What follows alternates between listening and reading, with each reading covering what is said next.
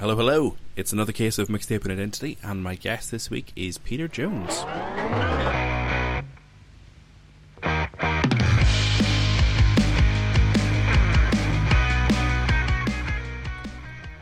Thank you so much for joining me. This is episode 67 of Mixtape and Identity with comedian Peter Jones. First of all, this is the last minute addition to the list of comics that I've had on recently who are going to be at Edinburgh Fringe Festival. Peter's going to be there doing 3 shows a day for the majority of the run there. So look out for Three's Comedy is the name of the show. So that's Peter on a split bill with other Australian comics, different lineup in the morning, afternoon and evening. So yeah, if you're in Edinburgh or if you have the time or energy or money to get to Edinburgh, then please go and check that out. It's going to be a great show. We'll jump into the playlist then. So the absolutely love this playlist. I love a playlist with a really strong theme, and there's a very strong emo vibe throughout this, which I really enjoyed. Some absolute belters on here, some songs I hadn't listened to in a long time. So yeah, I had a great time with it. If this is your first time listening, if you're not sure what I'm talking about, then we're going to be talking through a playlist, and the songs that we're going to be talking through, they're all available in a playlist on Spotify. You can find that in the description of the podcast. And also just give us a follow on Instagram, so any guest announcements, song discussions, clips from the shows, all that good stuff is all happening on Instagram, so go and drop us a follow there. I had a really good time with this episode. This is a really fun chat. We'll just dive in. This is episode 67 of Mixtape and Identity with Peter Jones.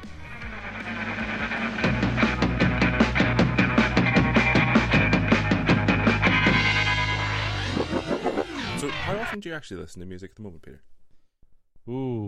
I think I'm listening to it every day. I feel like I'm a big podcast on commute until the commute kind of drags. And right. then, or gets stressful. I love switching over. If I'm in like a packed underground station and I'm stressed about getting onto the next train, I'm absolutely going to music. I'm switching.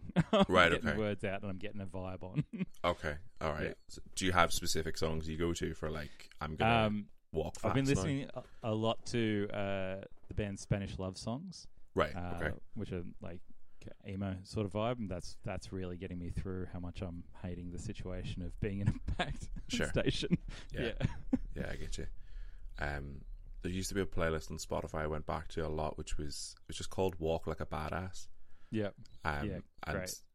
Just perfect vibe for just having some headphones on and being angry at something. It's great. So are you, when you're listening to music, are you typically trying to find? Do you try to find new music, or are you going back to old familiar, or what's the process? I feel like I go through phases of like big discovery phases, and I'll be like, oh great, I found all this new music and all these new bands. Mm-hmm. I kind of did that during the pandemic, was the last big one of that, where I went back to like I used to be really into emo in my early 20s, right. And I'd kind of gone off it through the years in between then, from the height of emo sort of phase, but then the pandemic was like, I'm sad for some reason, maybe I can reconnect with this particular sad music, and I got not only back into the bands that I was really into, but I managed to find like albums from bands that I loved back then that I'd never heard before, but then also all of these other bands, and then got so that was this massive phase of like, oh, I'm discovering all these new bands. So I'll go through that, and that seems to happen like I'll go through a big breakup and I'll discover a whole bunch of new bands because all the songs previously meant something different. Now I need all this new music to listen to. Sure. And that was like I remember doing that years ago as well, where I'm like, oh, now I've got 3 or 4 new favorite bands. It'll be like, I'll just go through this phase of wanting to find new music and then be like, great, now I've got all these new bands that I listen to. That's kind of how it rolls, where it's just like discovery phase, and then like, now I'm into these and this is what I'm listening to now. Right. Okay. Yeah. That's good. I like that. I like the sort of the deep dive into a particular like genre or, bands off a band, because that feels very reminiscent to me of like when I used to go to live music a lot, and then you find the support act from that show, and then like they're obviously playing locally, so you go and see them, and then you see the other support act and stuff like that. So yeah, I used to find that really, really exciting. So yeah, it's nice. Like, and it's a nice sort of more like organic approach to finding music as well. Because I think sometimes for me, until I started doing this show, finding new music was very like, it was like a task. It was like, okay, right, well, I guess it was like going to the gym or something. That's like, it's like, it's probably good for me, but I can't be bothered. Right, I'm gonna have to like not go to my regular stuff. I'm gonna have to like listen to stuff and maybe enjoy it and maybe not. Yeah. Go into it like I used to do that where it'd be like, all right, what did Pitchfork rate as the best albums of the year? It's like, something that I don't enjoy. Okay, great. And I'll be like trying to like, I have to listen to it. It's supposed to be good. And I'll be like, this isn't how I find new music, Yeah, 100%. All right, cool. Well, look, we'll jump into the playlist then. So, song 1 is a song you fell in love with straight away. So you went for Your Little Hood Rat Friend by the Hold Steady. Yeah. Absolutely love the Hold Steady is probably my favorite band, and even like Craig Finn with his solo stuff. I remember the first time I heard it. Now this might have been, I actually might have found the Hold Steady through that sort of, I'm reading a lot of like music websites like, who's a new band, and then that album came out, and that was the first song I heard of them. Right. And I just instantly connected with. He's such a great lyricist. He's like, and he's got such a particular voice, and just the vibe of the sort of the grimy, sort of rock bar band vibes that they have, and then just like these amazing lyrics. I just remember being like, he's kind of got an annoying voice as well. Where his voice is kind of an annoying voice, and I'm like, yeah, and I really just loved it straight away, and I was just like, I love this, and and then I listened to that whole album. I'm like, I fucking love these guys, and it was just like straight away I'm into this. This is absolutely what I'm into. This is my favorite. This is my favorite lyrics. I just love it. Yeah. I really love I love a narrative in lyrics. Like I really, really like that. It's just it'll just suck me in straight away if someone's like telling a story.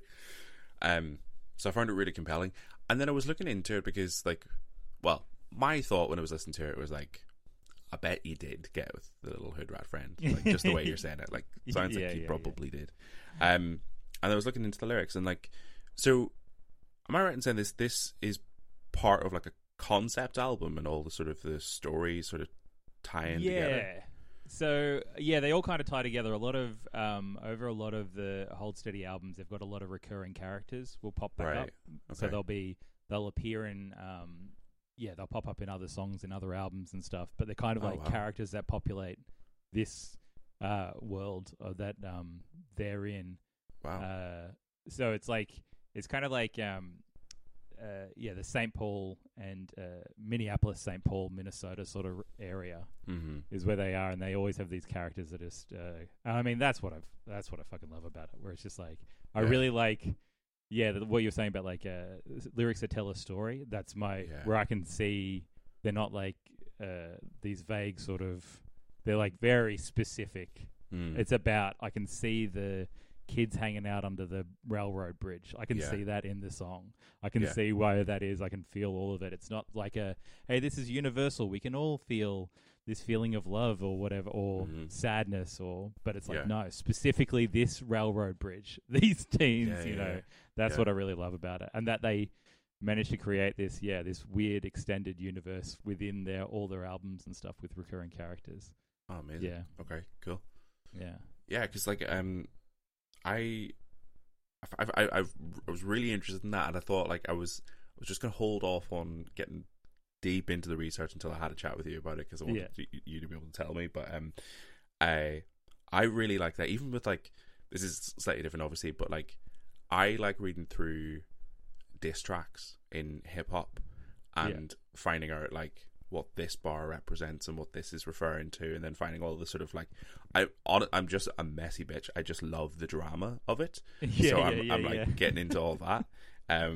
And I'm not appreciating the art at all. It's just messiness. But I was reading one of the comments, and it was like, so like this line refers to this song and this character, and then and you can hear in another song there's a character called Hallelujah, I think, who is potentially the Hood Rat friend, or it's like there. I don't know. It just got into all these sort of like webs of characters like interacting with each other. I just thought that's so interesting, and I've just got a lot of playlists to get through at the minute. Otherwise, I think this would be the thing that I would devote most of my energy to, just like deep dive into who these characters are and what the songs say about them. But yeah, it's fascinating, and the music is incredible as well. Like it's it's so fun, and he's a really good storyteller, both in the lyrics and the emotion in the voice. Like, he's a really good performative element to it as well. Yeah, I really liked it. Yeah, absolutely.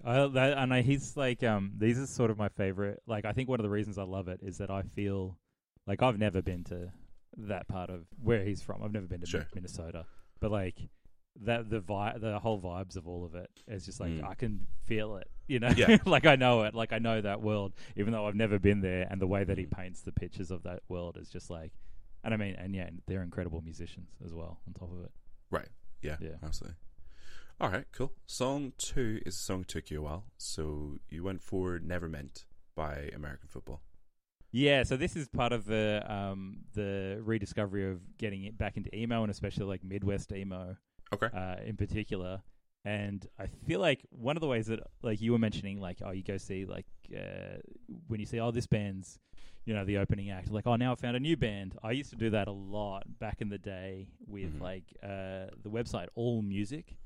All Music used to have, like, you go to a band, like, you go Blink-182, and it'd be, like, similar acts, and then, like, you know, all their peers. Right. And then, like, who they inspired, and then the bands that came after Blink. And then it would be, like, who inspired them, and then it would be, like, older bands in the punk scene or whatever. And I know, I'm positive that American Football would have been in that, who inspired them for a lot of emo bands. Would have been like, oh, here's a, you know, like, American Football would have been like, they came out in like 99 with this album, and I never would go back to 90s emo. Right. Sure. I was always like, nah, I think I always wanted like a Fall Out Boy, or like I wanted to be poppier or current. I would never go back and listen to like, even like your Sunny Day Real Estate sort of stuff. I'd never go back and listen to them. And so I know they have kind of like existed in my, just off the periphery forever, because they've been around for a long time. They slowly built up this fan base, and I didn't get into them until, this last pandemic, where I was like, oh, this band that's been around, like this album that's over 20 years old now. It's like, oh, maybe I should have a listen to this album that's really been sticking around.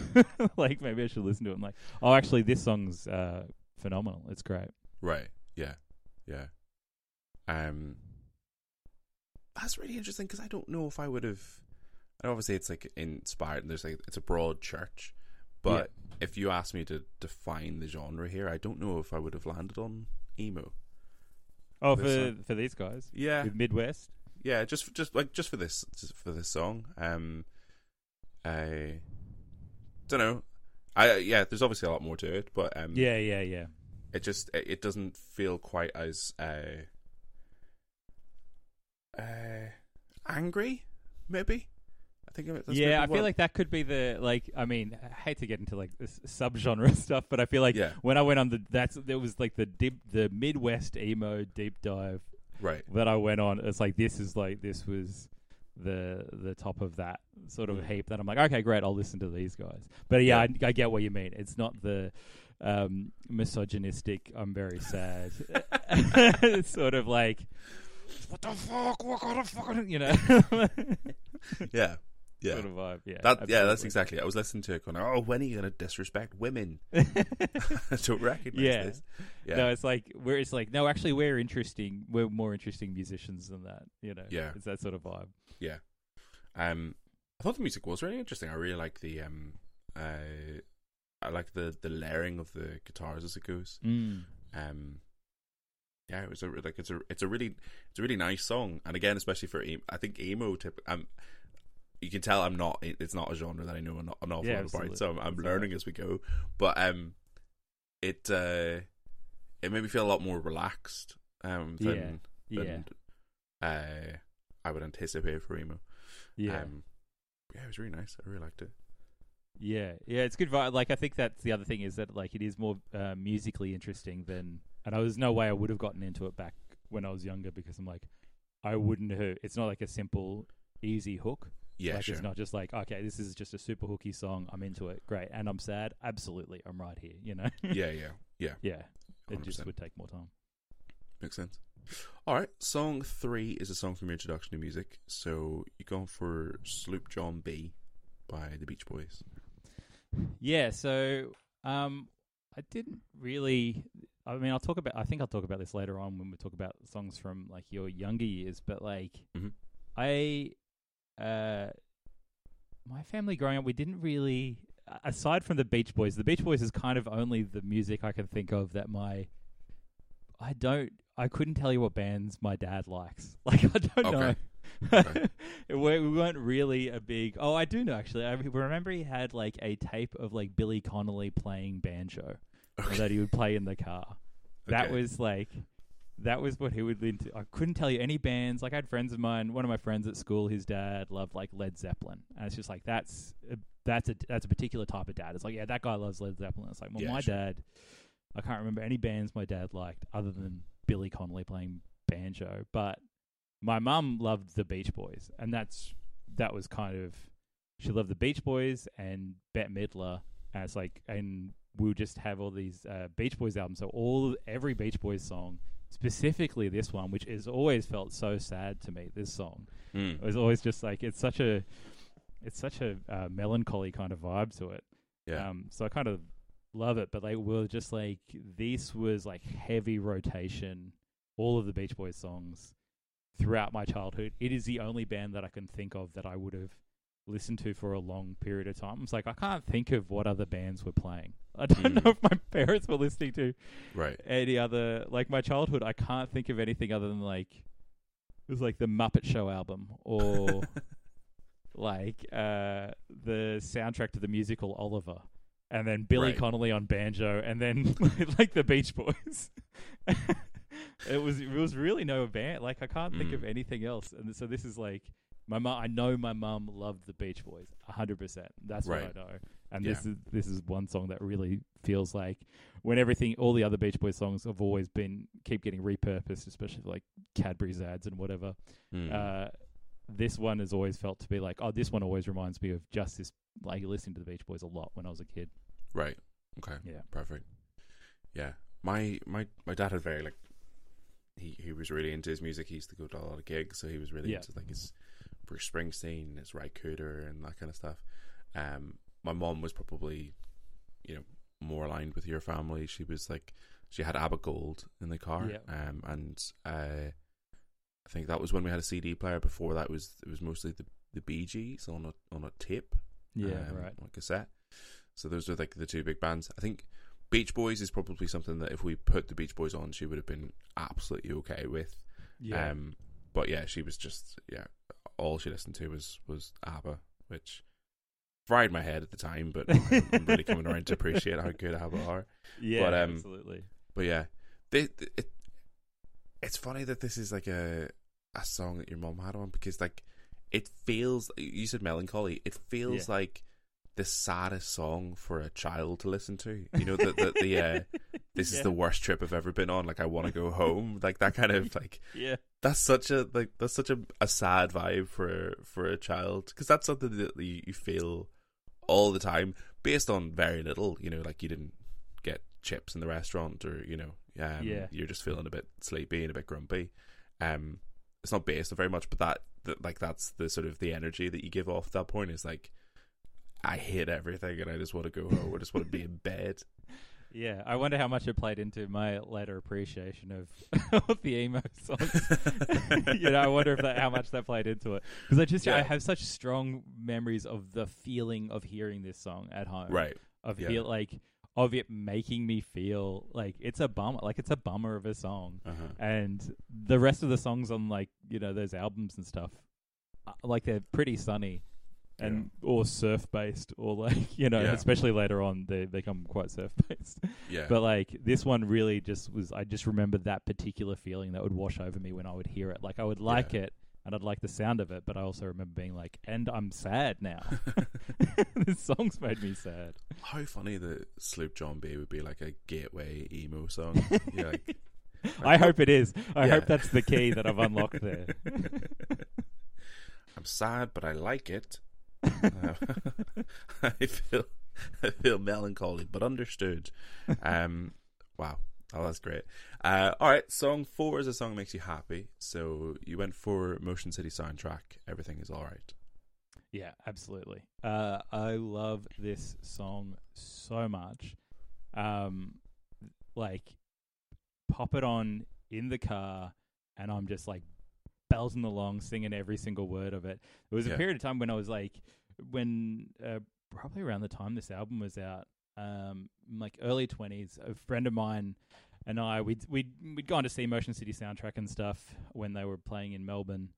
I was living out in Ballarat, and we'd had a joint birthday party at this place, Korova, which was like an alternative bar in Ballarat. We'd had a party there, and we'd made a CD, and this was track 4 on that CD. Mm-hmm.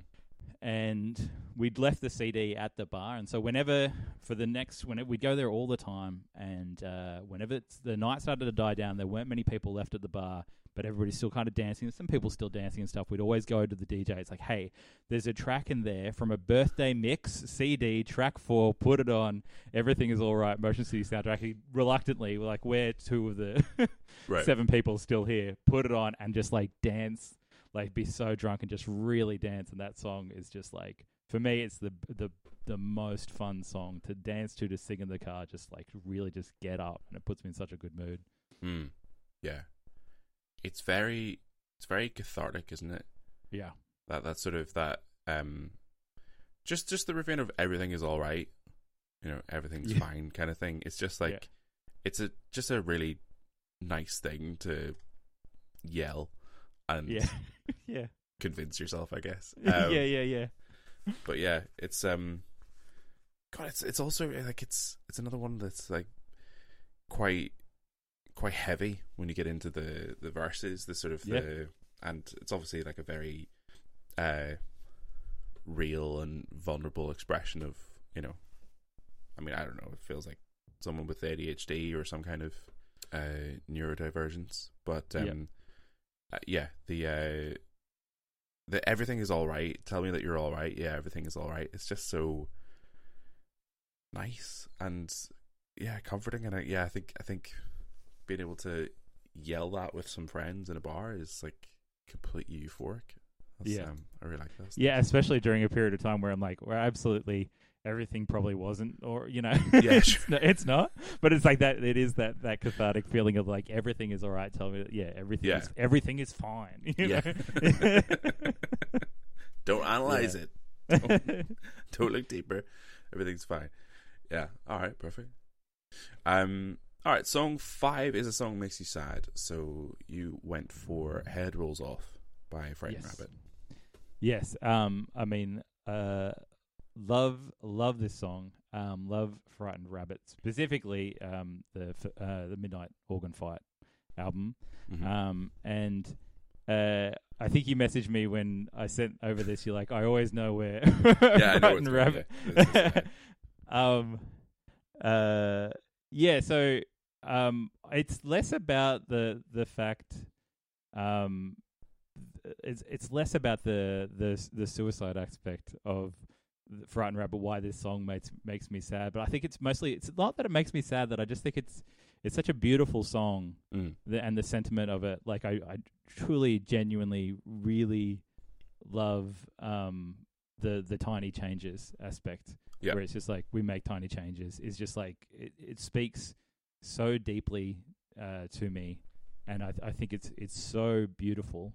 Mm-hmm. And when I really loved this album, and but then when I went to Edinburgh the first time with friends of mine to go to the Fringe, we went on a road trip on one of the days where we just drove up through the Highlands, or like 4 of us. We drove up through the Highlands, and this album got heavy rotation. We just put it on, and it played heavy rotation, driving through like the Highlands and driving through Scotland, and then driving over. We drove out over the bridges over the river where his body was found, right? And I listened to it so much in Edinburgh, like going for walks up Arthur's Seat. I'd listen to Frightened Rabbit, and it's just like, oh, this is where this album's from. This is where this band is from. Yeah, and I don't think I've ever felt like a stronger connection to an album or to a band than listening to Frightened Rabbit in Scotland and in Edinburgh. And it was like, and so it just makes me think of that, but also the sentiment of it is just like, I find it so perfect and so beautiful. Yeah. And just like, and it's also the lines about it's about it's not morbid. Like it's not morbid. Mm-hmm. It's not morbid at all. It's just like nature's had enough of you. Yeah. And it's just like, and that is kind of how I feel about, like, you know, about death and stuff. It's just like, hey, look, this is brutal and this is sad, but like, we're just doing our best. We're making tiny changes, and it's not morbid. This is life, you know? Yeah. Yeah, absolutely. It's it's a beautiful song. It's a nice one for me to listen to, because so obviously I messaged you saying like I have an idea of where the conversation's going, because especially a Frightened Rabbit song in this category, I'm like, okay, let's yeah. I don't know if you can see that, like that's a Frightened Rabbit poster in the background. Like I'm like they were my band, like they are my band. And it was quite a nice song to listen to for me, because it's sometimes quite difficult for me to listen to the song and remember why I fell in love with it, and remove the context of what happened to Scott from the songs, especially like this song, because, you know, that line of "while I'm alive, I'll make tiny changes to Earth," and then that's obviously been co-opted into this Tiny Changes charity, and it's a real sort of like, it's almost like a sort of secret password between Frightened Rabbit fans, this like Tiny Changes thing. So it's difficult for me to listen to this song and not think about tiny changes and everything that sort of come with that. But it was so nice to listen to it again, remember why I fell in love with it, and one of the reasons is like I grew up as a Christian, and then I was sort of becoming an atheist, or like, you know, losing my faith when I started listening to this band. And then it starts with Jesus is just a Spanish boy's name. How come one man got so much fame? And I'm like, can he say that? Is he allowed to say that? What?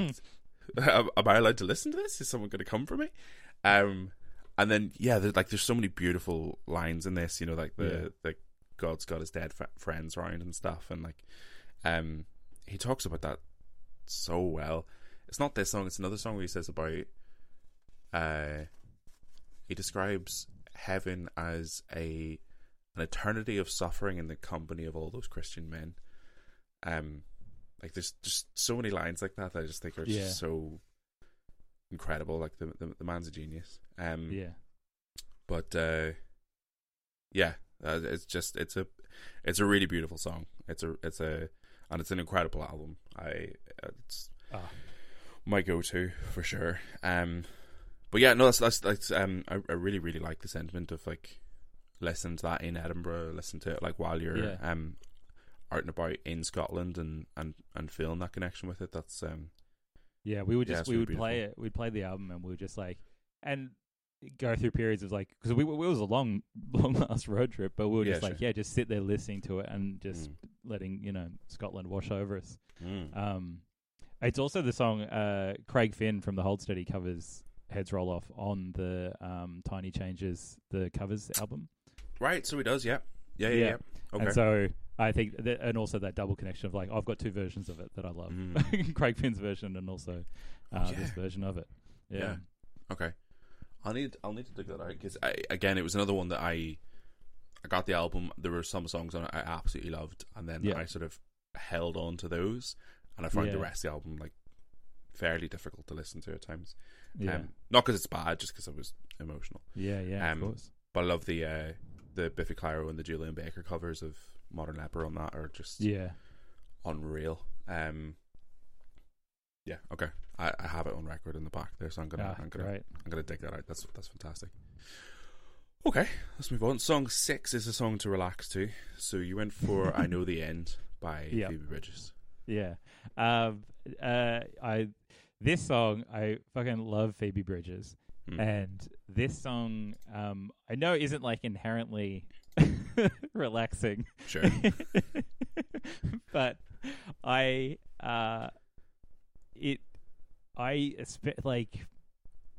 especially during like, I don't know if it was like specifically during the pandemic, but over since this album came out rather, this is the final track on Punisher, I believe, and I would listen to this song whenever I would get stressed. I would lie down on the carpet in my house, and usually in the sun, if the window's there, the sun's coming in, like I'd lie down on the carpet, I'd press play on this because it goes for about 5 minutes. I'd press play, and I would let it wash over me because it starts so soothing, and it starts so sort of like it's a beautiful song, and but by the end of it, where she's screaming to the point where she ends up going hoarse, can't scream anymore. Yeah, I was free of the stress. I was just like, it was so cathartic. That scream is just like, I would completely feel that scream and be like, now it's gone, and she can't scream anymore at the end, and it's just like, yep, okay, great. Now I can, like, I'm feeling better. It would always work, and I love it. I love this song so much. Yeah. Oh, it's unbelievable. And not to wrestle back to Frightened Rabbit, but like the reason I really love their music is that they, like, even when they're talking about quite dark themes, inevitably with so many other songs, it ends up in a really sort of like big and hopeful place. And this is very similar, as you say. Like, it starts off like quite slow and like gentle, and then it gets to this like incredibly epic, cathartic. Even the build up of it, the way the da-na-na, like that. There's so many of those things that you can just feel it sort of like lifting. It's gorgeous the way it does that. It's so good. So yeah, I can totally see why. I really like the ending to it. I didn't know if it was her being hoarse or if it's just like that like whisper scream is something that they were putting into the mix. Because she's just at the end, just going. It's really like the way she's laughing at it. It's so funny. Yeah. It's really really good. But yeah, I get what you mean though. I think initially when I saw Phoebe Bridgers in a song to relax to, I was like, this man is unwell. But no, I totally get it. I do like that sort of the sitting in the sort of the stress for a little bit and then allowing the song to sort of lift you out of that. I think that's really that's really beautiful. Absolutely. Maybe it's less relaxed too. It's more to calm down to. yeah. But I think that makes sense. I have songs that I feel like I think the song on my list is it's a Bombay Bicycle Club song, but the reason I pick it is because when I have like, I can feel a tightness in my chest when I get when I get particularly stressed, and when I listen to that song, I can feel it loosen. I can feel like it's like a weight's been lifted. So yeah, I think it's a similar sort of thing. I think that's absolutely. Yeah, it's definitely a relaxing thing. It's not necessarily like sitting down with a glass of wine and like chilling. It's kind of like it's just popping it on for the relaxing by the fireplace vibes, you know. Yeah. It's less that. Yeah, 100%. All right, Grant. Song 7 is a song from your preteen years. So you've gone for "One Sweet Day" by Mariah Carey and Boyz II Men. Yes. So this is it links into the idea of like, we didn't really listen to, for whatever reason. I grew up very religious. We used to go to church every single Sunday, and so my parents, I wasn't allowed to watch M-rated movies until I was actually 15. So but for some reason, and I don't know if it's related, but we didn't listen to pop music. We just didn't listen to pop music at our place. So we didn't listen to the radio. I never would watch like the video hits or like Rage until I was like into my teen years. So like it was completely at a loss when it came to all that side of pop culture stuff. Mm-hmm. I don't know if it was related to the movie thing, but I always think it's related because they're both pop culture. Sure. Both pop culture. It's just a pop culture thing where it's just like there was this huge gap when it came to pop culture. And through that completely being unaware of pop music, Mariah Carey and Boyz II Men was like the first really strong. These guys were able to break through that wall of having known. They were so ubiquitous that it was just like even me, completely on the outside of pop music, couldn't escape Mariah Carey and it's also like, I mean, again, it's also another song about death, which I didn't realize was going to be a theme throughout of these, but it is like, it just was like, it's such a classic sort of like, as a kid hearing it and thinking it's beautiful and being like, oh, this is such a great melody and like they're great singers, but not having no way I could possibly grasp what that song's about, and just being like, this song's amazing. Like I love this sort of.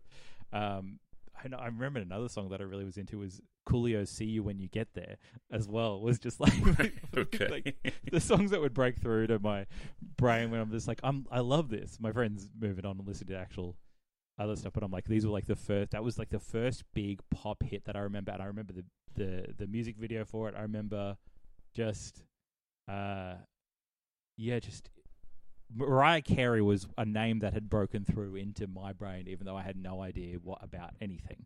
Yeah. I just remember Mariah Carey, and she was everywhere, and this song, in my memory, was like, I don't even know if I assume it got to number one, but it was just number one forever in my mind. It was just like, when I was a kid, I'm like, oh, this song has been number one forever. There's been no other, there's no music before One Sweet Day. It's just always One Sweet Day. And I think I was kind of shocked later on to find out that this isn't her biggest hit. This isn't their biggest, like, it's like, oh, this wasn't the biggest song of all time. Yeah. In my mind, this was the most epic, biggest pop song of all time to my kid brain. Wow. And so, I feel like it was just the one that I just felt like it was always on and I could always hear it. And it broke through that, wow. It broke through that wall. Amazing. Yeah. Amazing. That's so funny. Like, I hadn't heard this song until it was on a playlist, like, a few weeks ago. Yeah, right, yeah. So, yeah, that's really funny to me that is, like, pop culture. Like, that's the one that was the thing before everything else. It was the one that for some reason, just like at that particular period of time, it would have been it just happened to break through. It happened to be the one. Like I reckon I heard on at school. I reckon I would have heard jokes about Michael Jackson before I ever heard a Michael Jackson song. I reckon I would have known. There was so many bands and so many musicians that we'd like schoolyard when I was like a little kid making jokes about or referencing, and I just didn't know them. And this was like the first one where I'm like I'd have to pretend like I got what a joke about like Michael Jackson's bad. I'm like, oh yeah, okay, like I didn't know, like I hadn't heard it. yeah I had a lot of that in school. I wasn't South Park was on too late, and it was it was not appropriate. But everyone in my school watched it.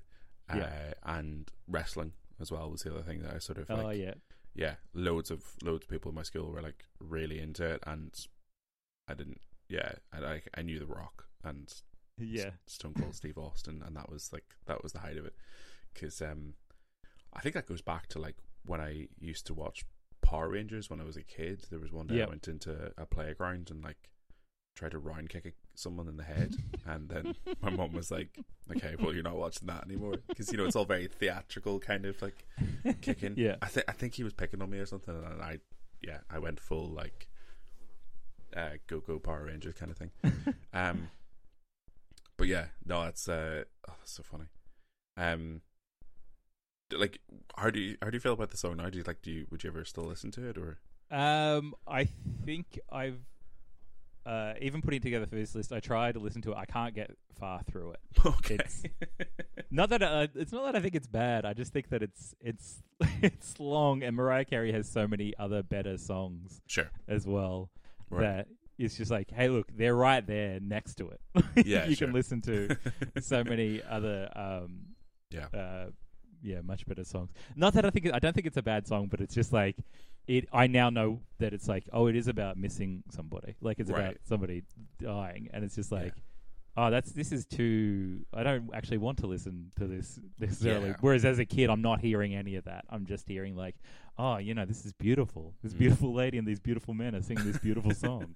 And as a kid, it's really dazzling me. Yeah, all right, makes sense. Song 8 then is a cover, so you went for 17 Going Under by Camp Cope. Yes. Love Camp Cope, and I love this song. I liked this. I think I'd heard the Sam Fender version first, and I like that song. I think it's a great song. But I don't connect to it the way that I connect to the Camp Cope version of the song. Like, I really feel their version. Like, I really feel it. Yeah. Like, not that I don't believe him, because it's his song. Right. But like, I feel I just connect to it more. Like, it feels like you can really feel the words with Georgia Mack singing it. Right. You know? Yeah. Yeah. Yeah. Just looking up there, it's the second Camp Cope cover that I've had on the show. They did Maps as well. Oh yes, they did Maps as well. Yep. So that's been on before. I agree with you. I do connect with it more. I think I don't know how I feel about Sam Fender. I can't quite grasp it, to be honest, because I think there's a sort of like, there's a very like working class, like real lad kind of vibe about him. Yep. Which I cannot, like, he was playing on like Ant and Dec Saturday Night Takeaway playing this song, and he was like, he was playing like massive gigs and massive venues and stuff, and it's like, what are all these people connecting with? Like, what are all these people connecting with so strongly? Yes. With like his energy, I don't quite get it. And I think the other thing about this song is like, it was like, I mean, you're in the UK, obviously, it's fucking everywhere, like all the time. It's a good song, but just it's just, so it was nice to listen to a cover of it just so I could enjoy the song again. And not feel annoyed that I'm listening to Sam Fender again.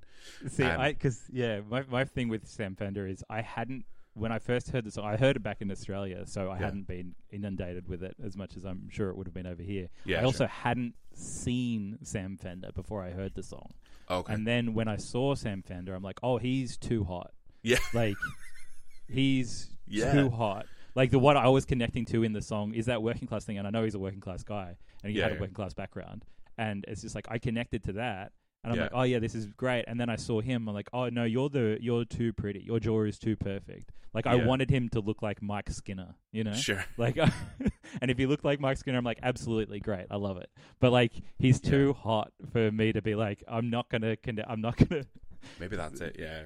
There's like a sort of like pop star energy about him that is, very much kind of undercuts the message a little bit. But and again, like, lyrically, there's some great lines in this. Like that, the one that the people always talk about with this song is like that. I was far too scared to hit him, but I'd hit him in a heartbeat now. Yeah, that's the thing with anger; it begs to stick around. Like, it's like, that's beautiful. And I think with the Camp Cope version, it does have that sort of. It's a different kind of. It's a very different energy, just because it's a female vocal, I think. Yeah. There's I don't know, the element of violence feels very different. And it may be a little bit more empowering potentially from a female vocal. But it's a beautiful cover. It's really nicely done. Like, they don't do anything massively different. It's not an overly complicated song, but yeah, just slowing it down a little bit and putting that sort of emotion to it. Yeah, it feels more. I don't know. It feels more raw. I think it just feels like closer to the bone, even though it's his song.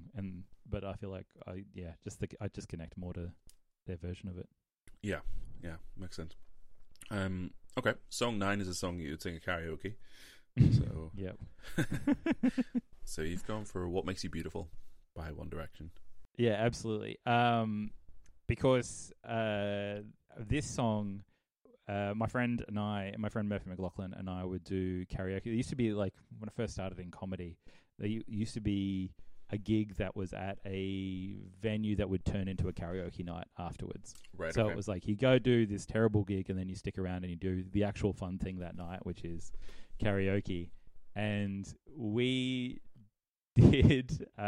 We ended up doing this version like together a few times. We do "What Makes You Beautiful," which is it's an atrocious song.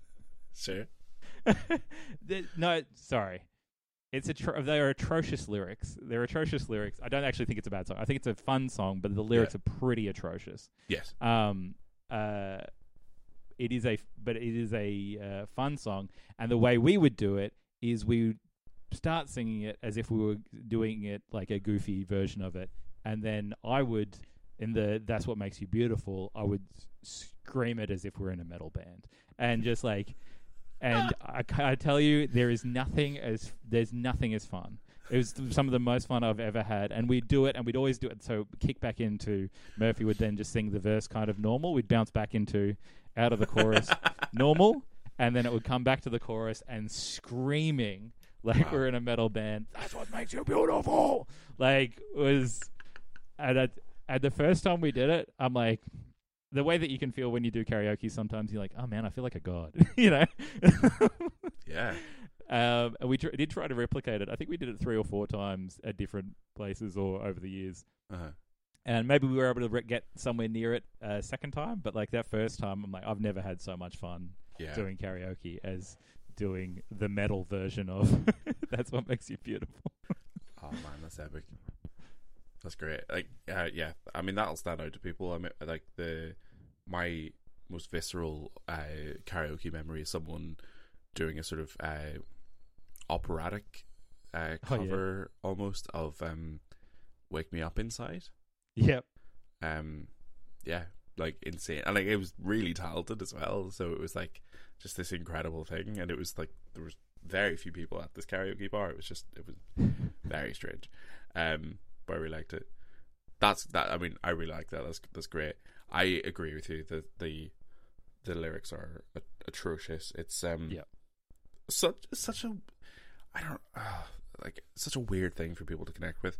It reminds me of like I get served on because I watch a lot of like awful men on TikTok. I get these podcasts where like the host is asking women to rate themselves out of 10.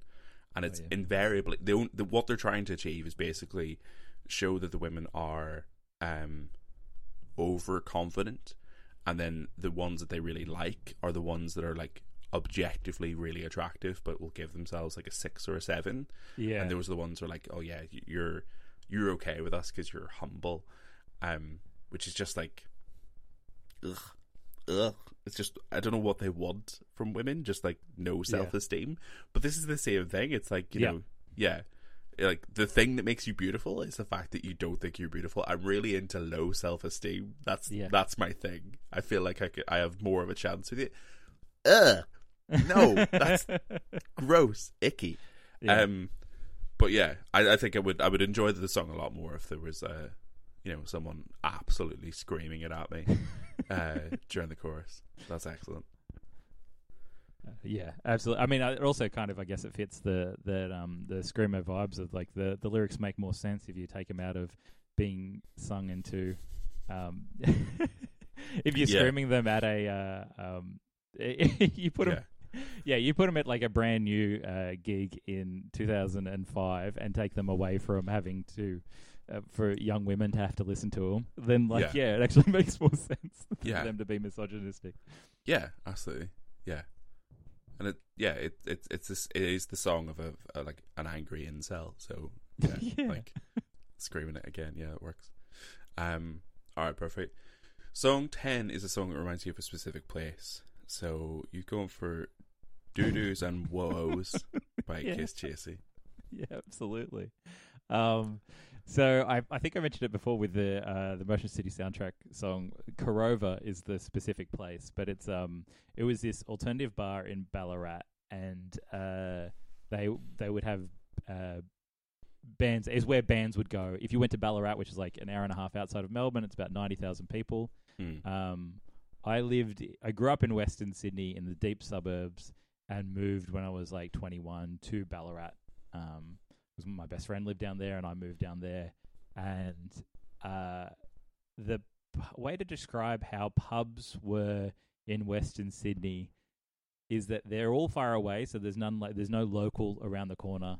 They're all kind of like an expensive taxi ride to get to. So me and my mates, when we were like our teenage years, we'd all have to chip in for a taxi or decide to walk home for the hour and a half that would take us to walk home, like, or 2 hours. We go like, we'll just walk it, we're fine. Sure. But they were all like these mega pubs. So it would be like, there's a dance floor, and then there's like the restaurant area, and then there's a beer garden, and then there's a guy playing an acoustic guitar, and then there's the Irish pub, and then there's the sports bar, and all be the one place. These big mega venues that had no real soul. And the only way you would ever get to know a bartender is like, oh, our friend from school now works at the sports bar, and maybe he'll wave at us when he's picking up glasses, you know.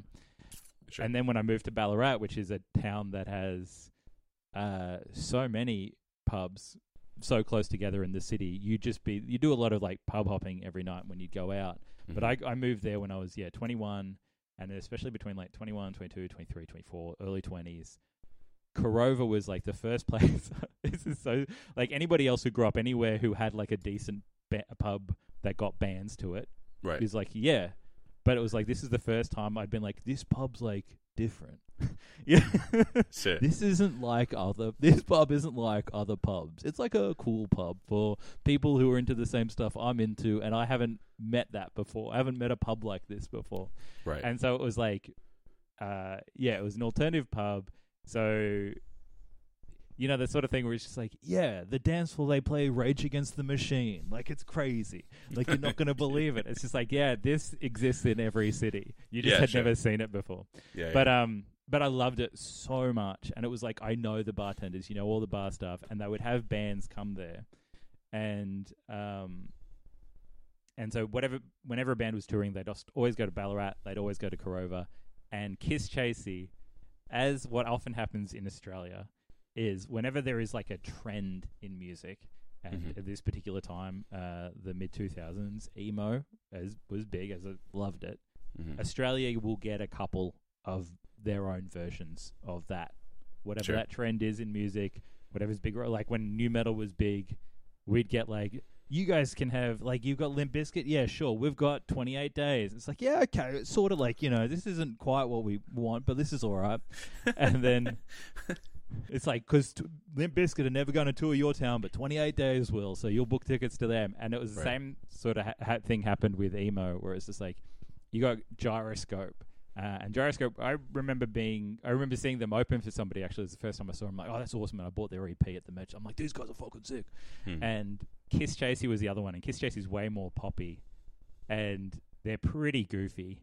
And I think even at the height of, like, I was into the genre. I loved this music. Yeah. Even at that height, we were still like, Kiss Chasey's pretty goofy. But this is what we've got.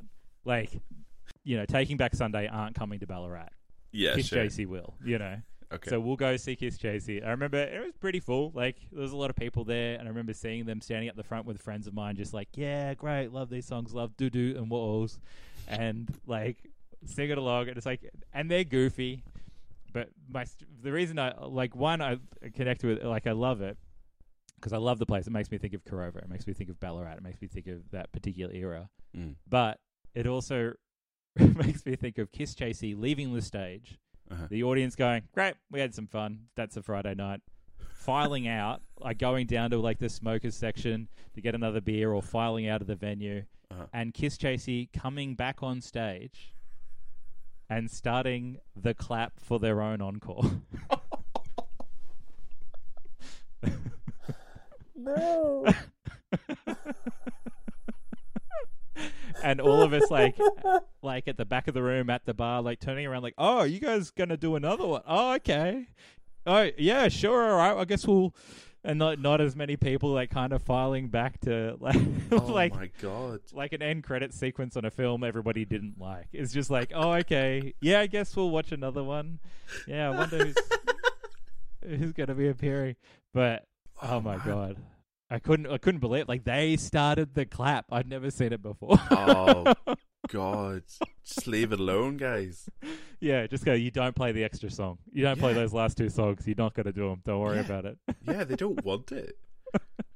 Because, I mean, right, I don't know if it's different in Australia. I'm sure it's not. But, like, if you enjoy a band and they go off, like, everyone's thinking the same thing. Everyone's thinking, like, oh, I wonder what they're going to play at the encore, and, like, how long do we have to stand here before... Yeah. But, yeah, if they finish and walk off stage and everyone's like, well... That'll do. just leave it alone. Yeah. You don't get to dictate. It's just like you should have done them while you had them. You can't go back out now. It's not like we didn't know the etiquette. This venue is just like there are bands here like every week, Thursday, Friday, Saturday. There will always be bands here. We know how it works. We'll stick around. We'll hear another song. But everyone's just like, hey, we enjoyed it. I'm not saying we didn't enjoy it. We bought tickets. We had a great time. Thanks so much, guys, for coming to the town. We'll see you later. Like, oh, you want to keep going? Sure. I guess we'll go back and watch some more. Okay. Oh. Oh, God. The energy between an audience that don't really want an encore and a band that have basically asked for it and know that no one really wants it, that's so odd as well. Oh, God. And it also, I mean, like, I love it because it, like, they are like, and that's what this song thing. Like, I'm not really firing up Kiss Chasey too often. Mostly because it's pretty goofy. Right. They're a pretty goofy band, and so I kind of love them in their goofiness. Yeah, sure. But whenever I do fire it up, I always think of like I will never forget them. Oh, they are forever in my music memory, forever because of that. Oh, I love that. Oh, that's so good. Yeah, because the song itself, I was like, the one thing. There's two things that like really irritate me in music. Yeah. One is the slowed down cover for a movie trailer. Oh, yeah. With maybe like a lone child singing. Yeah. But it's just like a pop song that they've slowed down, and like some producer somewhere or some like executive somewhere has been like, yep, that's working. That's going to get eyeballs on it. Let's keep doing that. And every trailer has it.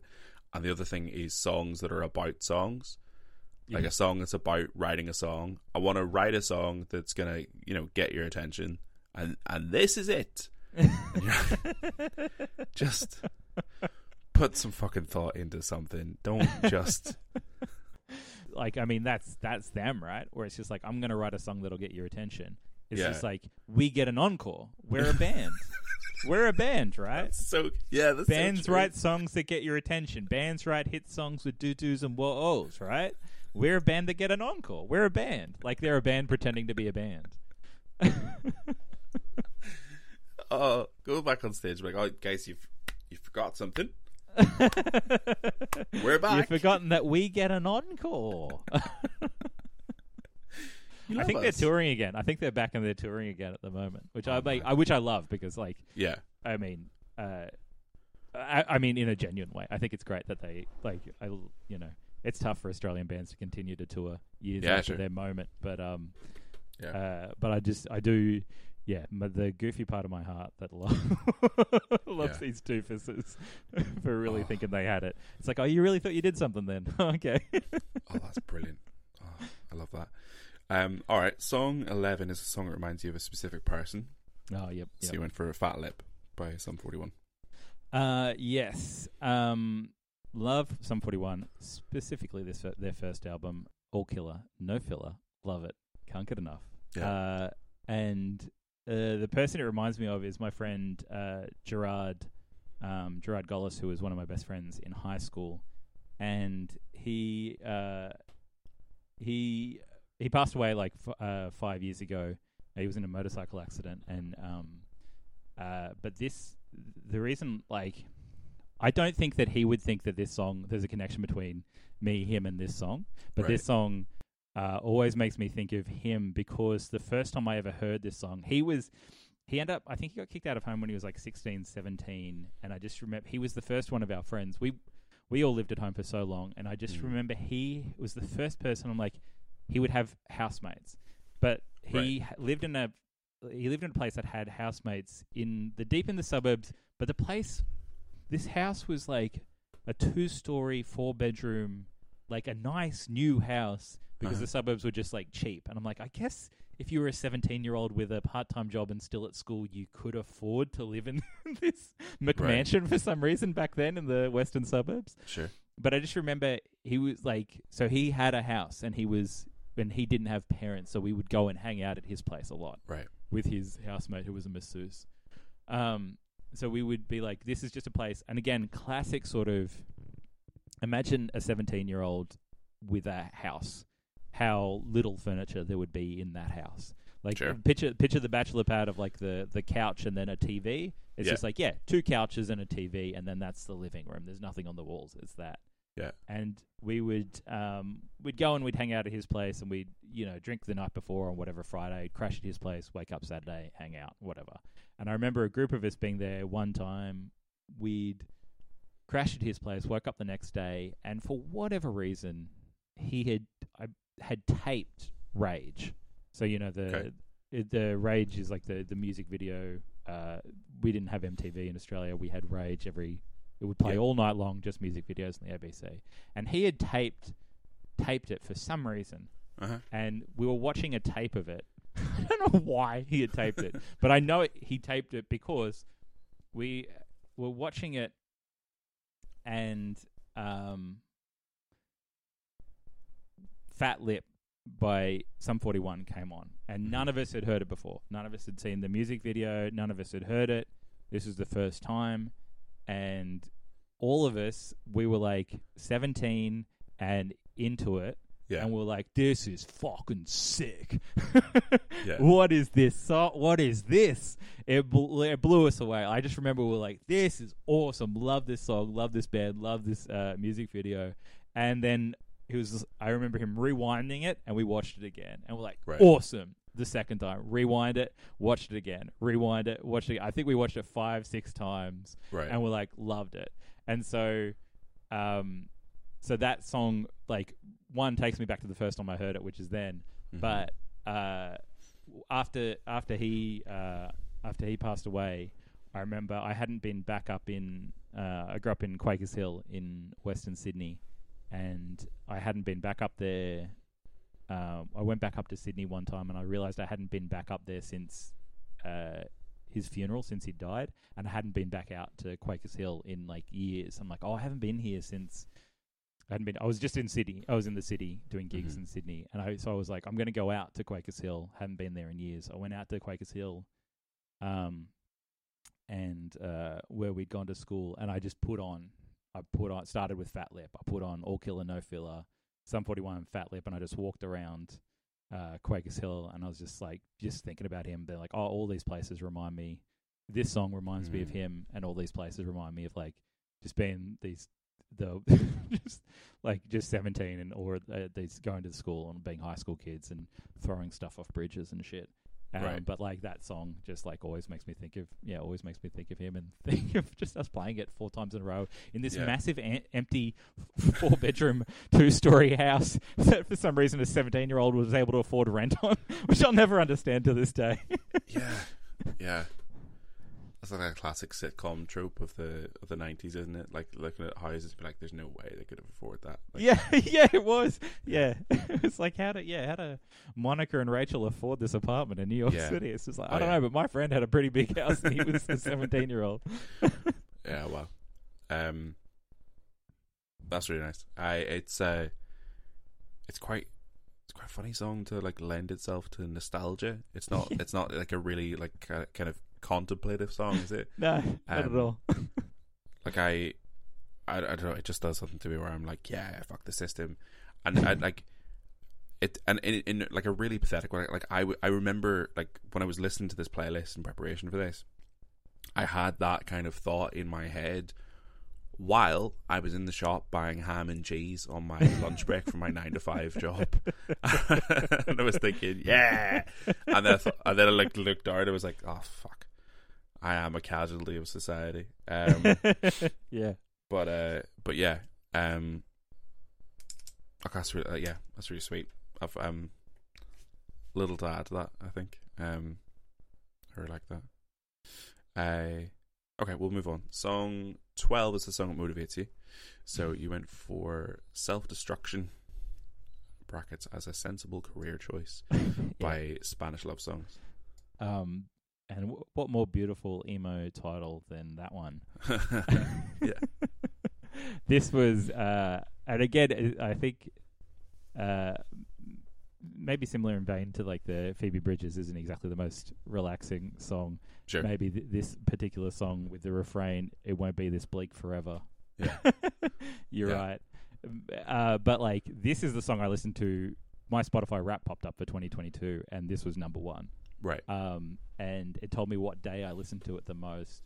And my fiance and I, we moved to the UK in the middle of last year. Mm-hmm. To continue to pursue the beautiful art of comedy. Sure. And I was in the middle of the comedy festival in Melbourne last year doing my show, which was going to be my last show. Like I think I'd been at the comedy festival like maybe the last 10 years. I was always there. I was always doing gigs there. I was doing shows there. Big part of my life. And doing... being in the arts in Australia kind of sucks, and it's brutal. It's really brutal. Some people are able to get to a point where they're making a lot of money, and most people are able to get to a point where they quit and go back to doing something else. And which is why I'm like genuinely happy for Kiss Chasey to be able to tour again. It's like, oh, that's sick. I'm glad you guys get to do that, because most bands in Australia as well, they get to have one big first album, and it's just like, sorry guys, that was it. You get one. You either have to move or become the biggest band. So you're going to do either of those two things? No? Sorry, that was it. You guys better go back and I don't know, become music teachers. Sure. And so it's really brutal.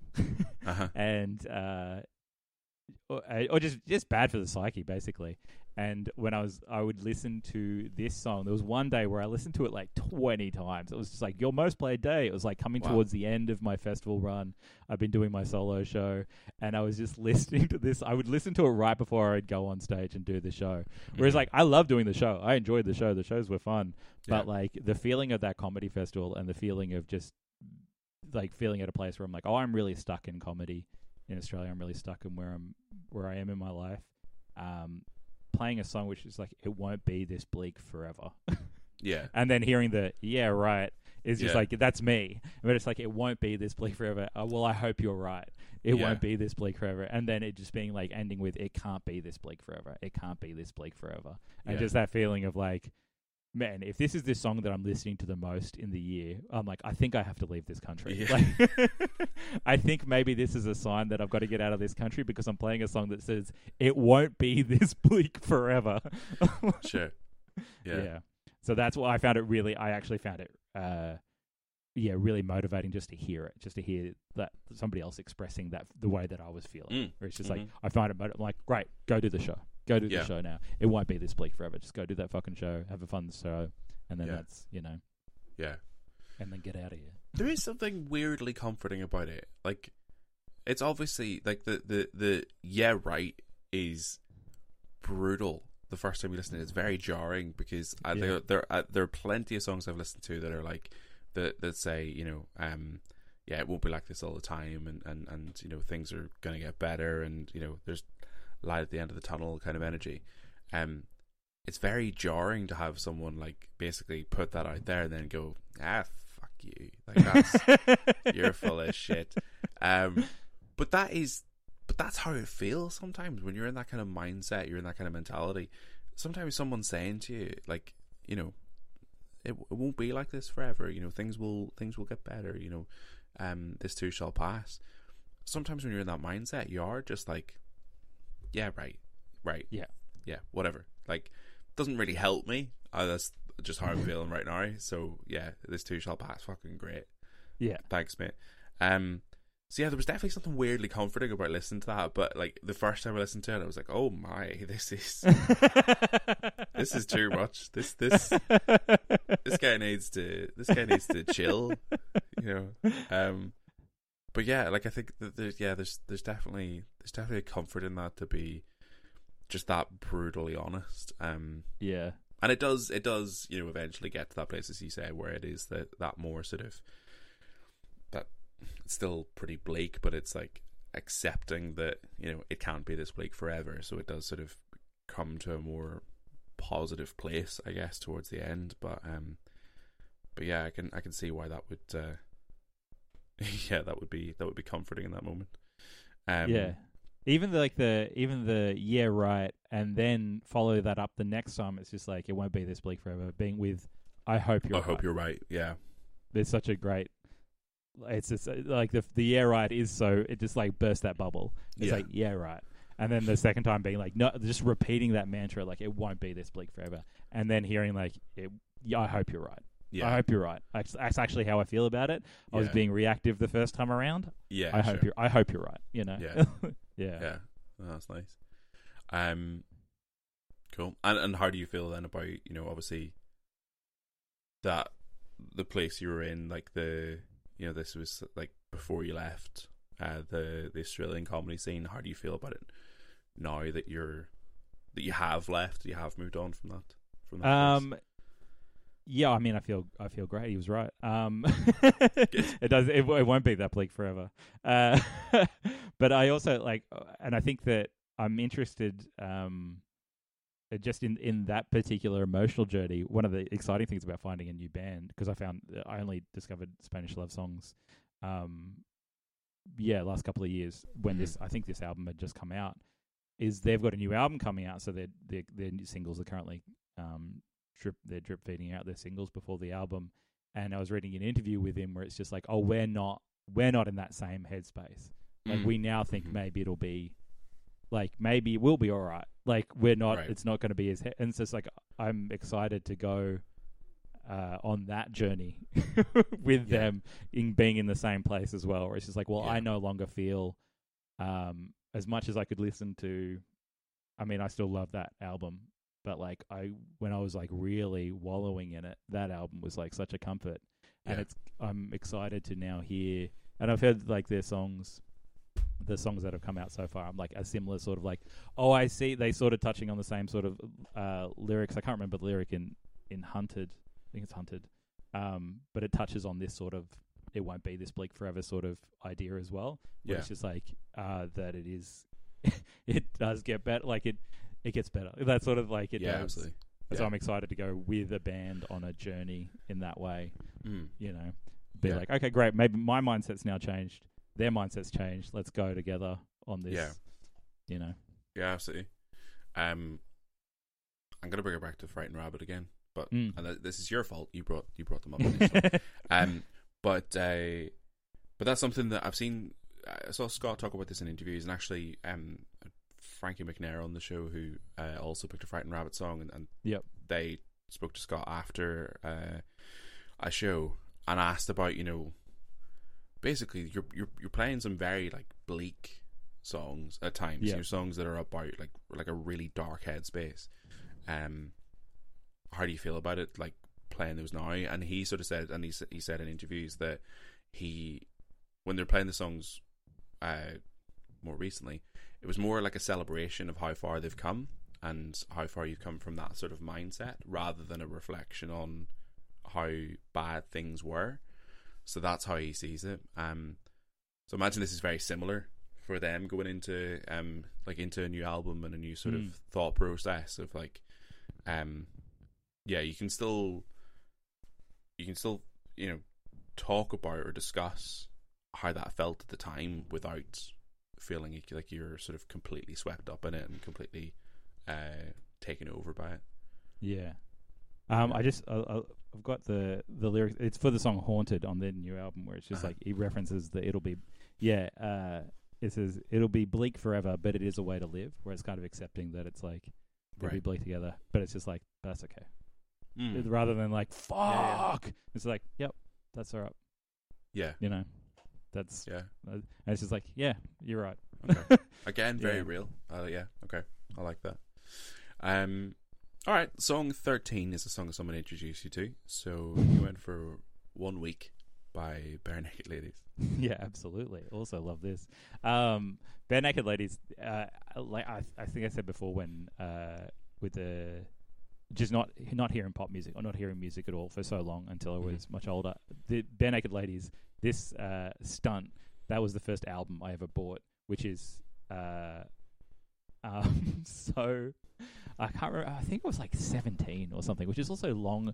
I think the album had been out for a long time too. And then the first album I ever bought was like, I think they'd had 2 out. I think Maroon was also out. I think they had multiple albums that come out since this album. It wasn't just like it's just been released and now I bought it. I'm positive I bought it from like a secondhand music store, and but it was still the first album I bought at 17.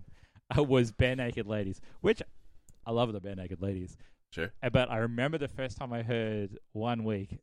It's a similar story to the hearing Sum 41 Fat Lip the first time. Yeah. But my friend Shane had a Hit Machine album. I believe it would have been a Hit Machine, which is just like, here's the current tracks that are popular and also the ones that the record labels would love you to push. And so that's what the top 18 songs are on this album or whatever it is. Right. And he was just playing it, and he played 1 Week by Bare Naked Ladies. It was the first time I ever heard it. We're probably in between sessions of playing Nintendo 64, WCW versus NWO, wrestling on the Nintendo. Sure. And we paused that, popped on a song, and then 1 Week by Bare Naked Ladies comes on, and I fucking loved it. Yeah. I would have been like, I reckon I would have been probably 14, and this blew my mind. I couldn't believe it. I loved it so much. I'm like, it was just joyful. It was magic to my ears. And it's like, again, this is I'm a kid who hasn't heard music in a way. Like I haven't really I haven't heard enough. Like I haven't heard bands. Like Nirvana existed in my lifetime, and I hadn't heard them. Like know, like I'm like, and so I'm blown away by 1 Week by Bare Naked Ladies. Yeah. And I said, play that again, and he was like, all right, and he played it again. I was like, oh my god, this is unbelievable. Like I'm like overwhelmed by this. I'm like, play it again. He's like, oh, okay. And he played it again, and I'm like, holy fucking shit, this is great. Play it again. He's like, I'm not going to play it again, and he refused to ever play it again. So it was the opposite of the Sum 41 one, which was like, we all loved it, we all wanted to hear it again, but he'd heard it. He'd already heard this song. He'd heard it so many times by this point. This wasn't new to him. But for me, it was just like, this is, my ears are opening up and I'm hearing, and I loved it. I mean, I think I still love it. I love the Bare Naked Ladies. They're, again, like goofy, but like deliberately goofy, but also like, I think they're great. Yeah. But like, I just remember, so it was like my friend Shane reluctantly introduced me to this song that he then refused to let me hear ever again. He wouldn't play it again. Like we would hang out, like I think it was at a sleepover, and I was staying there at his place. He wouldn't let me hear it again. Because he was like, no, we're not going to listen to that ever again. Oh, so funny. I can see why it would blow the mind of a 14-year-old, because it is, as you said, like it's really fun and it's really fast, but it's also like very random. And I don't know if you were the same, but for me, like the whole like lol so random thing was like a huge thing for me when I was like a teenager. Like did you ever watch Weeble Stuff? Was that a thing in Australia? No, it's like I didn't watch it. The big one was like Badger Badger Badger Badger. if that rings any bells. It rings some bell. Okay, yeah, good, because an incredibly awkward thing for me to say to someone who's not heard of it. You know, Badger Badger Badger Badger. Anyway, that was our, like, we loved that. In my school was like the sort of like really random kind of stuff. And listen to this song now, I'm like, what what are you talking about? Like, what how do you connect the dots between the different things you're saying? Like, so it's literally just like, it's just thoughts popping into their head, and it's brilliant. And I really like this song now. I think this for me is like my fantasy karaoke song. This would be a song that I would love to be able to pull out, and I could not do it. I don't know the lyrics, and I don't think I have the skill set, but I would love to just like take the mic, not look at the screen, like belt this one out of karaoke, and there was get through the whole thing. Long periods of my life where I would rehearse this, right? Like try and get the lyrics right, like, Yeah. and I couldn't even singing along. I couldn't quite you get lost around the tiny nubs because your iron's always flying off the backswing. Is always like I'm always stumbling around then, but but I would be like, I know it. Like that sort of thing of being like honestly, I believe even into my 20s, I was still like, yeah, I know all the lyrics to Bare Naked Ladies One Week. I know, like, Harrison Ford, I'm getting frantic. I also love that there's lyrics in there. It's just like, I didn't even know Harrison Ford was in a movie called Frantic, and now I do because of Bare Naked Ladies. Yeah. Like, why would I, like Harrison Ford, I'm getting frantic. But like Sting I'm Tantric. Yep. Like Snickers guaranteed to satisfy. But what does like Sting I'm Tantric mean? What does that mean? Like I get the reference, but what do you mean outside of the reference? I mean, I guess I'm tantric. What do you mean? What in the context? Well, like Harrison Ford, he's getting frantic. Like Stingy's tantric. Like Snickers guaranteed to satisfy. Yeah, I think he's talking about. Having sex. Yeah, but again, I wouldn't have known that. I would have just been like Snickers. I don't know. I feel like it just works on one level. That's the thing about the joke that's annoying me. It's like Sting I'm Tantric, right? You've got the reference in there, but it doesn't actually make sense. Doesn't structurally. It doesn't matter. But it's a lot of fun. I think the other thing that would trip me up if I was doing this at karaoke is like when you get to Boom Anime Babes that make me think the wrong thing. I think that would make me feel very self-conscious to like sing that on stage and be like, not sure this is something I want to like co-sign at this point. All right, cool. Song 14 is a song you wouldn't expect to like. So you've gone for Army of the Night by Powerwolf. Yes, absolutely. Yeah. I don't know how I found this song, but I like my friends in high school were all in metalheads. They're all big into metal, and I never ever was. Never understood it. They loved Pantera. They loved Metallica. They loved it, and I couldn't stand it. Now I have appreciation of it. I had to be away from whatever other feelings I had in conjunction with not liking the music was whatever other feelings I had. That was also going on. But I was big into punk and ska and then emo, and my friends were not at all. Right. And Less Than Jake, the ska band, had a song called "All My Friends Are Metalheads." And I was like, absolutely, 100% completely agree. Because all of my friends were metal. I one time I would drive them places. I'd be playing Real Big Fish in the car, and they'd take the tape out and they'd throw it out the window. Because they're like, we're not listening to whatever this shit is. Oh, wow. They're being so mad at me for it because they were all just like metalheads or metal bands, whatever. And so I just wasn't into the genre at all. And because it's a pretty goofy genre. And I mean, almost every genre is in some way. But this song by this possibly the goofiest of all metal bands that I believe I should have properly double checked this, but the band are all werewolves. Right? Powerwolf, the mythology around Powerwolf, I believe, is that they're wolves. And it's all. What do you mean? All like they're werewolves, right? Like all their album covers, they're all like werewolves. It's all wolf themed. Everything's wolf themed. Like the Army of the Night, they're all kind of like their whole aesthetic. I think I watched a clip of them. Is just like it's this big, this big wolf army, sort of massive. The most performative of metal bands, which by the way I fucking love this. I love that they do it. I love this sort of shit, but it's this is not a song at any point where it'd be like, you know what I'm going to get into? I'm going to get into the band that is that pretend they're wolves. I'm going to get really into that metal band that just pretend that they're wolves. I'm going to double check that with Powerwolf. Where's Powerwolf? I'm on the Wikipedia now. It's yeah, it is very wolf heavy. Like albums called like Bible of the Beast. The theme has developed which personifies the band members as werewolves, leading fans to refer to the band affectionately as the Wolves. Wow. So I don't know how I found them, but I'm very happy that I did because, like, yeah, there's one Blood of the Saints, the album for Blood of the Saints. The album cover is them dressed as like the Pope, but they're werewolves, and I fucking love it. Like, it's so. I mean, I love it. Why not? Yeah. And I genuinely really love this song. It is like nothing like it's like nothing else I really listen to, and I haven't deep dived on the whole album, but I somehow found this song, and because I was thinking this because this question is this category is such a tricky one because it's just like, well, I would listen to like what's a song you wouldn't think that you'd like, and it's just like country music. I'm like, no, I really like country. There's heaps of country artists and albums. It's like, would I listen to pop? It's like, no, I listen to pop all the time. It's like, well, what don't I listen to?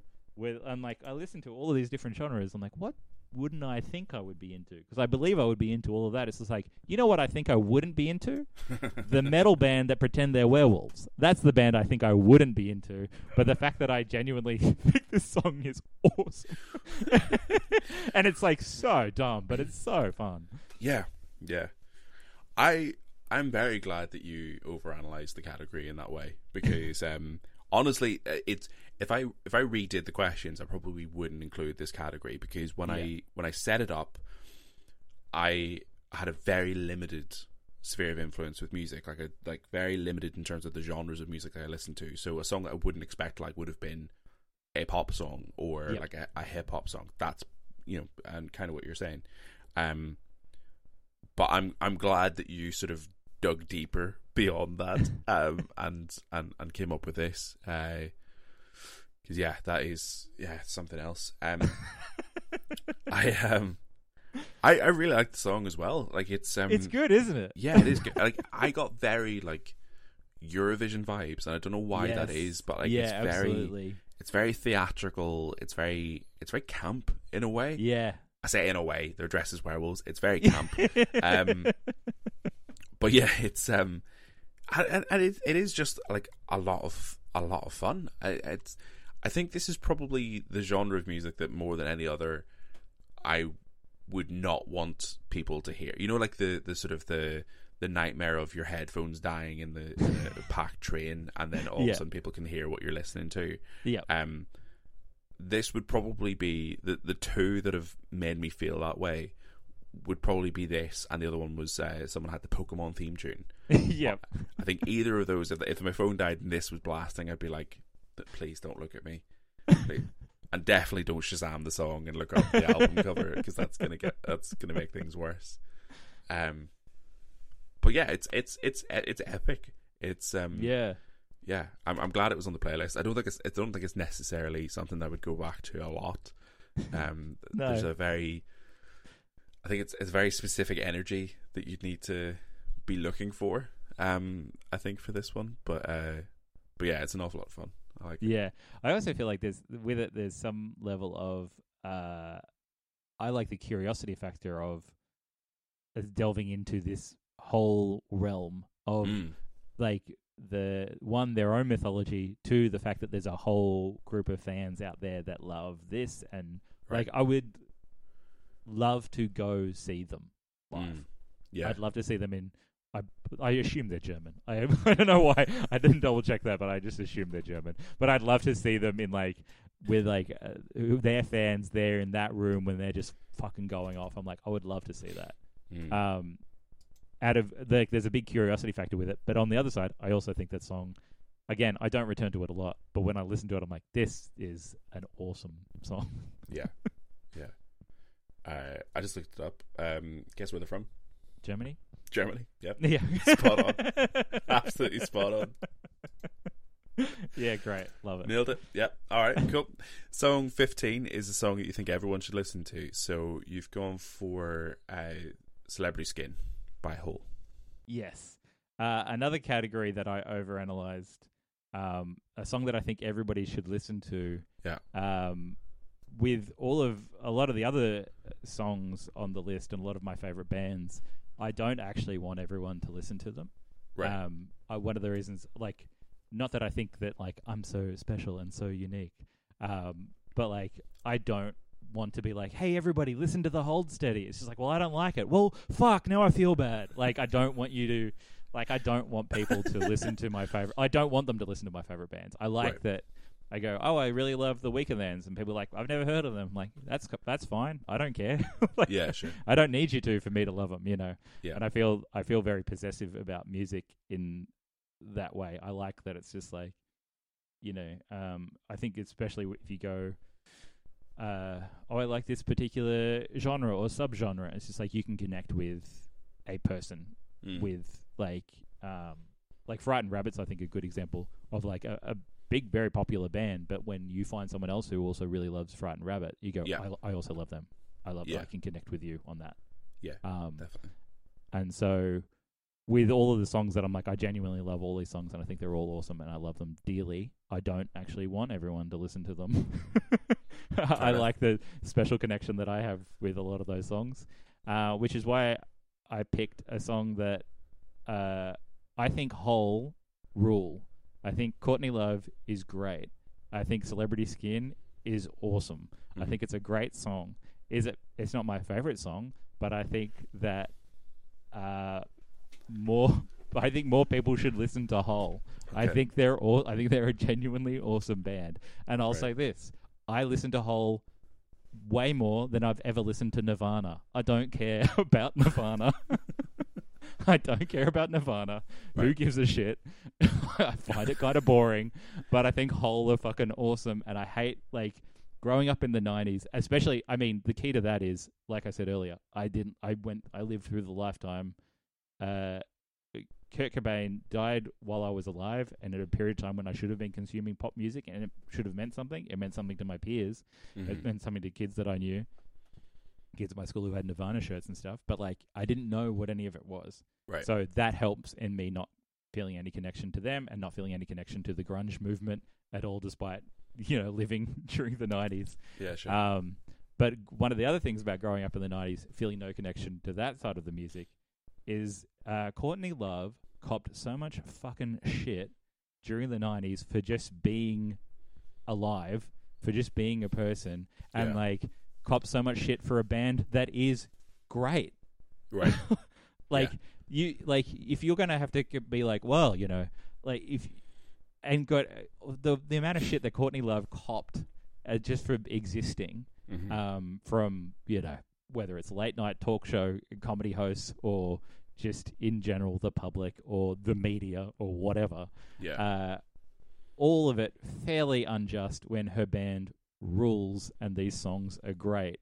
And so it's just like, hey, look, you a Hole isn't something that I hold particular like personal fondness for as a band where I'm like, oh, I'm the only one who can have these. Nobody else can listen to this band. Like, Hole's was a big band, and this was, I believe their biggest song. But I think it's awesome. Malibu's an awesome song. They've got absolutely. This is the song I think everybody should listen to because I think that also great actor. So like Courtney Love, absolutely great actor. Absolutely, like just the shit of like as someone you know, I don't know, just hearing about like Nirvana, it's just like I don't care about Nirvana. I don't care. What about Hole? Hole's great. Why don't we listen to Hole? Yeah, that's how I feel. Fair. That's my feelings. I like having songs like this on the list where put a few of these recently, but it's like it's a very popular song, but I think it's a song that a lot of people would be very aware of, but maybe not a song that a lot of people would actually listen to a lot, like have it in rotation, put it in their playlist, that kind of thing. Well, I mean that's my sort of experience with it anyway, but it's an awesome song. Like it's so good. It's such a great song, and I'm similar to you. I've not really connected massively with Nirvana. I missed the whole thing, and then like there's some of those songs that I really like, but a lot of them that I don't really care about. And the older I get as well, the less I buy into this or that kind of arguments. Like you have to like Blur or Oasis. Blur, by the way, because I fucking hate Oasis. But you have to like the Rolling Stones or the Beatles. You have to support Nirvana or Courtney Love. Like, things are just just let people enjoy what they want to enjoy. Yeah, I also think that I don't think Courtney Love would even agree with the idea of like Nirvana. I'm not in. Like she'd be like, no, I think they were an amazing band. Exactly. Yeah. It's not something she's not been stoking those flames or anything. No. Yeah, living her life. But yeah, it's a great song. Nice note to end on. So, do you have anything you want to plug or promote while I have you? Just my Instagram, I guess. Just follow me on at the Peter the Jones on Instagram, and podcast Ooh Spooky, which is 3 O's and an H, which is a podcast to do with Adam Knox and Luca Muller, where we talk about paranormal stories and crack gags about them. Happy days. Excellent. And then Edinburgh? Oh yeah, Edinburgh, doing shows in Edinburgh for the full month. Threes Comedy, doing 3 different versions of a Threes Comedy, 11:15 a.m, 4:15 p.m, 10:30 p.m. So depending on whenever you wake up in the day, there's a show for you. Perfect. All right, excellent. Well, thank you so much. Thanks for having me. And that is it for episode 67 of Mixtape and Identity. Thank you so much for listening. So yeah, once again, if you are in a position to support Peter and you're going to be in Edinburgh, please go and see Threes Comedy. Promises to be excellent. It's been very well reviewed in the past. Well worth your time. So go and check it out. 3 different shows throughout the day for, I think he's 25 days of the month. So yeah, an awful lot of work. So please go and support him.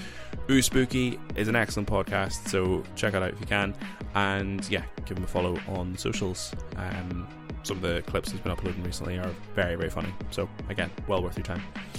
If you like this show and you want to support it, then there's a couple of different ways you can do that. We do have a coffee link set up, so if you want to support the show financially and throw a couple of quid for an episode that you've enjoyed, please go ahead and do that. There's no monthly obligation there unless you want it.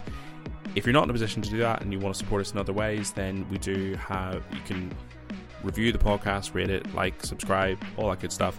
Drop us a follow on Instagram, engage with the content, just give us a wee like, share it with your friends, share it in your story, that kind of stuff. It goes an awful long way, and I really appreciate it. I'll be back next week for episode 68, so in the meantime, look after yourselves, and we'll speak to you then.